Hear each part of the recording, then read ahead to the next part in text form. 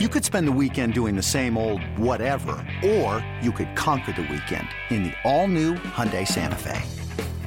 Visit HyundaiUSA.com for more details. Hyundai, there's joy in every journey. This episode is brought to you by Progressive Insurance. Whether you love true crime or comedy, celebrity interviews or news, you call the shots on what's in your podcast queue. And guess what? Now you can call them on your auto insurance too with the Name Your Price tool from Progressive. It works just the way it sounds. You tell Progressive how much you want to pay for car insurance, and they'll show you coverage options that fit your budget. Get your quote today at Progressive.com to join the over 28 million drivers who trust Progressive. Progressive Casualty Insurance Company and Affiliates. Price and coverage match limited by state law. Hello and welcome to BetQL Daily, presented by BetMGM. Ed Egros, Joe Ostrowski, and Kate Constable in today for Aaron. That must mean we'll talk a little basketball at some point during the festivities. We are with you from 9 to noon Eastern on the BetQL Network. Listen to the show on the Odyssey app. Watch the show on twitch.tv/BetQL and follow us on Twitter at BetQL Daily. On the show today, Ben Brown from Pro Football Focus will discuss the latest NFL betting allegations and all things NFL offseason. And we've got Seamus McGee from BetMGM dropping by to let us know about the latest sharp action they're seeing behind the counter. And one of our favorite hockey guests, Michael Leboff, will join us as the Vegas Golden Knights take a commanding lead in the Stanley Cup Final. And that is where we start. Vegas rolls past the Florida Panthers 7-2. Jonathan Marchessault with a couple of tallies and an assist. Jack Eichel took a massive hit and yet still had 2 assists on the day. So, Joe, when we look at Vegas taking a 2-0 series lead, what do we make of this? Is there any way Florida can make a comeback in the Stanley Cup Final, or is Vegas the one that will hoist the cup? So that idea of not as many penalty minutes, not a thing as far as last night goes. There's so many opportunities, ended up with the 2 power play goals, big move in the Conn Smythe. But as far as Florida, can they come back?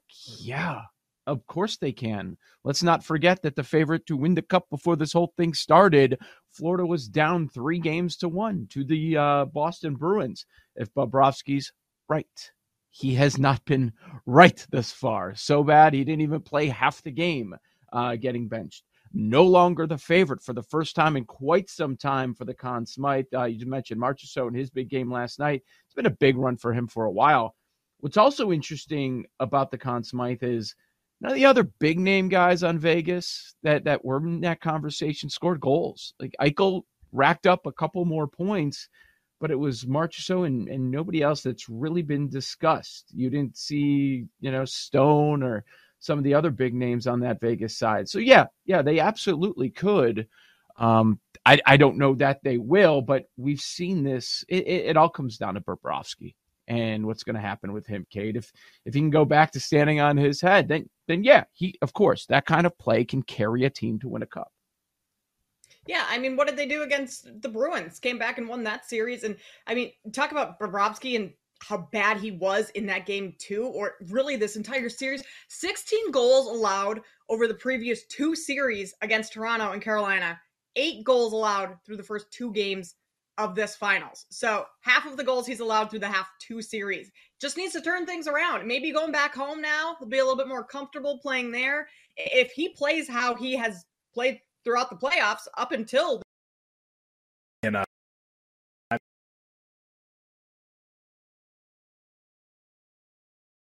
he didn't see from Carolina or Toronto. I don't know what it is, but he just doesn't look quite the same. I'll chime in here and tell you exactly what Vegas is doing here. What they're doing is they're generating high danger chances in front of the net. And that's something that the other 3 opponents in these playoffs have been unable to do. Now, granted, I think if you look at the percentage proportion, that I think Florida generated more high danger opportunities, but a lot of that was in garbage time when Vegas was was basically taking the foot off the gas, so to speak. But at the time it mattered. Vegas is the one generating a lot of shots in front of net. So blame some of this on Florida's defense, an elite defense that's, largely played fairly well. Bobrovsky's been the focal point, no doubt about it. But this really wasn't a defensive team coming into the Stanley Cup final. Yeah, Bobrovsky was great, but it was Matthew Tkachuk and company really driving the success for the Panthers. Instead, they haven't been able to do very much because Adin Hill has been fantastic, but also, too, Vegas has been able to find scoring through multiple means. We've got 12 goals for Vegas so far in the Stanley Cup final, tied for the most by any team in Stanley Cup final history through 2 games. 12 goals from 9 players, including 3 defensemen. There is a real depth concern that Florida has to deal with because Vegas is finding goals from a variety of different players. It does make handicapping the Conn Smythe that much more difficult, but if you're a Golden Knights fan, boy, that depth has been just fantastic for you, and it's doing a lot for making this series just so lopsided, Joe. Yeah, one stand that I am willing to take on this series, if you strongly believe that Vegas is going to win, I don't think Adin Hill is going to get the Conn Smythe. And I think I'm not trying to take anything away from him and his performance. It's been really strong, quite obviously. He is not the story in this series after 2 games.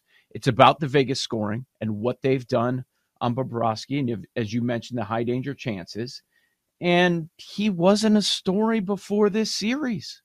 People weren't saying it was because of Adin Hill. Sure, part of it because he's the winning goalie, but nowhere near the level of Bobrovsky. And I feel like he's getting talked up right now because people are saying, well, let's look at the other goaltender over on the Vegas side. It's been about the scoring, and for me, it's going to be about which player on Vegas outside of the goalie is going to win it. And it's interesting because Eichel still has the lead on the Knights side for points in the playoffs. He has 22.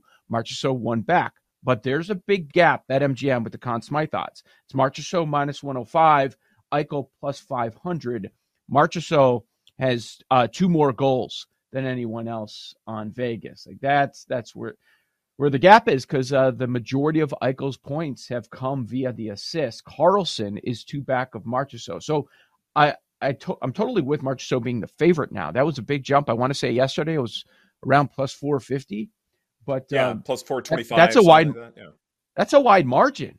That's a wide margin after a 3-point game for a guy that still does not lead the team in points.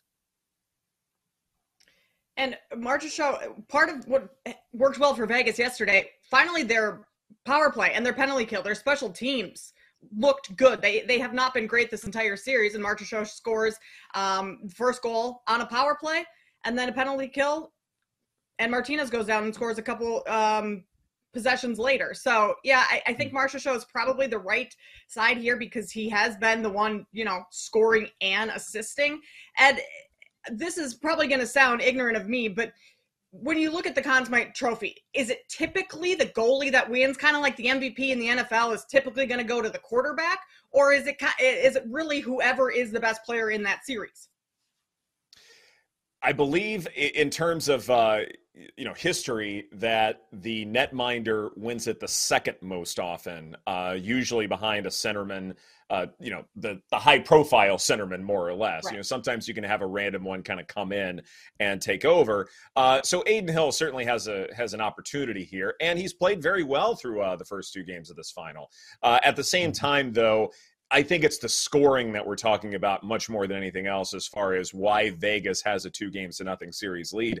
I want to talk a little bit about Jack Eichel, those second shortest odds at 5-1 here for Conn Smythe. The massive hit that he took, absorbing Matthew Tkachuk's punishment, I think that's something that will stay in the minds of voters, because this is often a hashtag narrative vote. And when you have someone who has been playing well all playoffs long, take a massive hit, and then in his first shift back, assisting Marchessault's second goal, to me, I look at that and say, okay, if you're putting together a highlight reel to explain why you made the vote you did, that's a really easy thing you can point to. That's the guy. So we both liked Marchessault before the series started. And now looking at these odds and everything he's accomplished thus far in the playoffs, I look at Eichel as the guy that has the most value. Everybody on the Conn Smythe. And just because of that gap between Marchessault at odds-on favorite, and Eichel at plus 500. He's got the name value. He leads the way in points. You're right. That might be that moment that sticks in people's minds. Like that, even though it was a 7-2 runaway last night, what was everybody talking about? Was that a legal hit? Was it not a legal hit? And you have the most prolific player outside of Bobrovsky on the Florida side involved, and the big name player on the Vegas side involved. So you might be right, Ed, that might actually help Eichel when it comes to the Conn Smythe voting. And I love that Eichel was totally okay with the hit. Like afterwards, he said that was a clean hit. This is hockey. It's supposed to be physical. Because Tkachuk came out and said, no, I'm going to hit him like that again if I have the chance. And Eichel just took it. And not only took the hit, got a little help in the locker room, came back in. So, yeah, talk about storylines. That's a pretty big one so far. Yeah, I think one of the differentiators as far as something being a legal hit versus an illegal hit, first off, is it from the blind side? So you look at that, and it really wasn't. Eichel was sort of prepared for it. But also, too, does it involve the head at all? And really, it didn't. And so, yeah, it was massive. Yes, it was quote-unquote violent, but it was very much a legal hit. But it's a hit that we are going to remember for quite a while.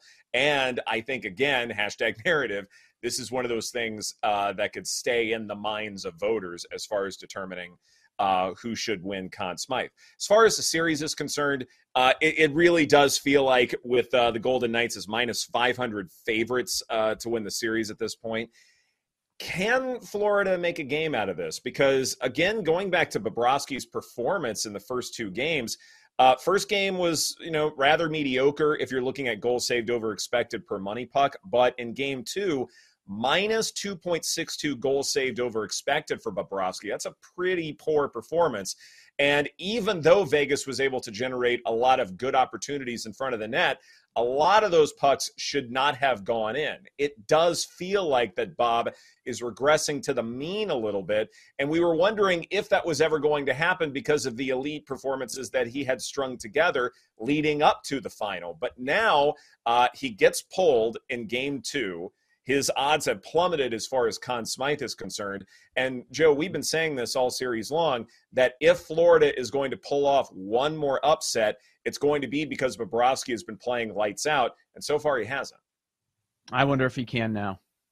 He's been pulled twice throughout the playoffs. Mm-hmm. So can he still win? Even if Florida does win, with everything that Tkachuk's done, if they were to make a comeback, win 4 of the next 5, that would be unbelievable. And if Tkachuk's a big part of that, and they have identical odds this morning, both at 12-1 at BetMGM. I wonder if Bobrovsky can come back. That's easy to say after he gets pulled in 27 minutes, and we've seen what's occurred in Vegas over the first 2 games. But I'm leaning on the side that even if Florida does win, that it's going to be challenging for Bobrovsky to get all the way back to fight this narrative as hard as it is against him right now. Also, goalies are crazy, right? Like, you have to be crazy to sit in a net and have, shots coming at you at 100 miles an hour. Goalies are all superstitious, everything. You've got to imagine this is going to affect him mentally a little bit, where it might be hard to get back to where he was, especially getting pulled. Like, that's going to mess with you in some capacity on the mental aspect. At least you would have to imagine. I mean, all the credit to him if he's able to compartmentalize and not allow that to happen. But he's human. You've got to think that it's going to affect him in some way.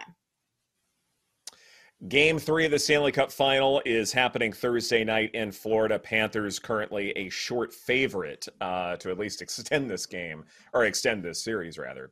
Let's move on now. I want to talk a little basketball here. And yes, NBA Finals will resume tomorrow night, and we'll talk about that later in the show. But LeBron James apparently wants to unite with Kyrie Irving, have these forces come together to try and win another championship in LeBron's waning years and days in the NBA. Kate, what do you make of all of this foolishness as far as LeBron trying to pull a bunch of various strings to try and get Kyrie over to his side? Yeah, this is, LeBron's a really smart guy. He gets swept in the Western Conference Finals, and all of a sudden he's talking about retiring. That's a ploy to try and, get the Lakers to perk their ears up a little and say, okay, we've got to make some changes this offseason.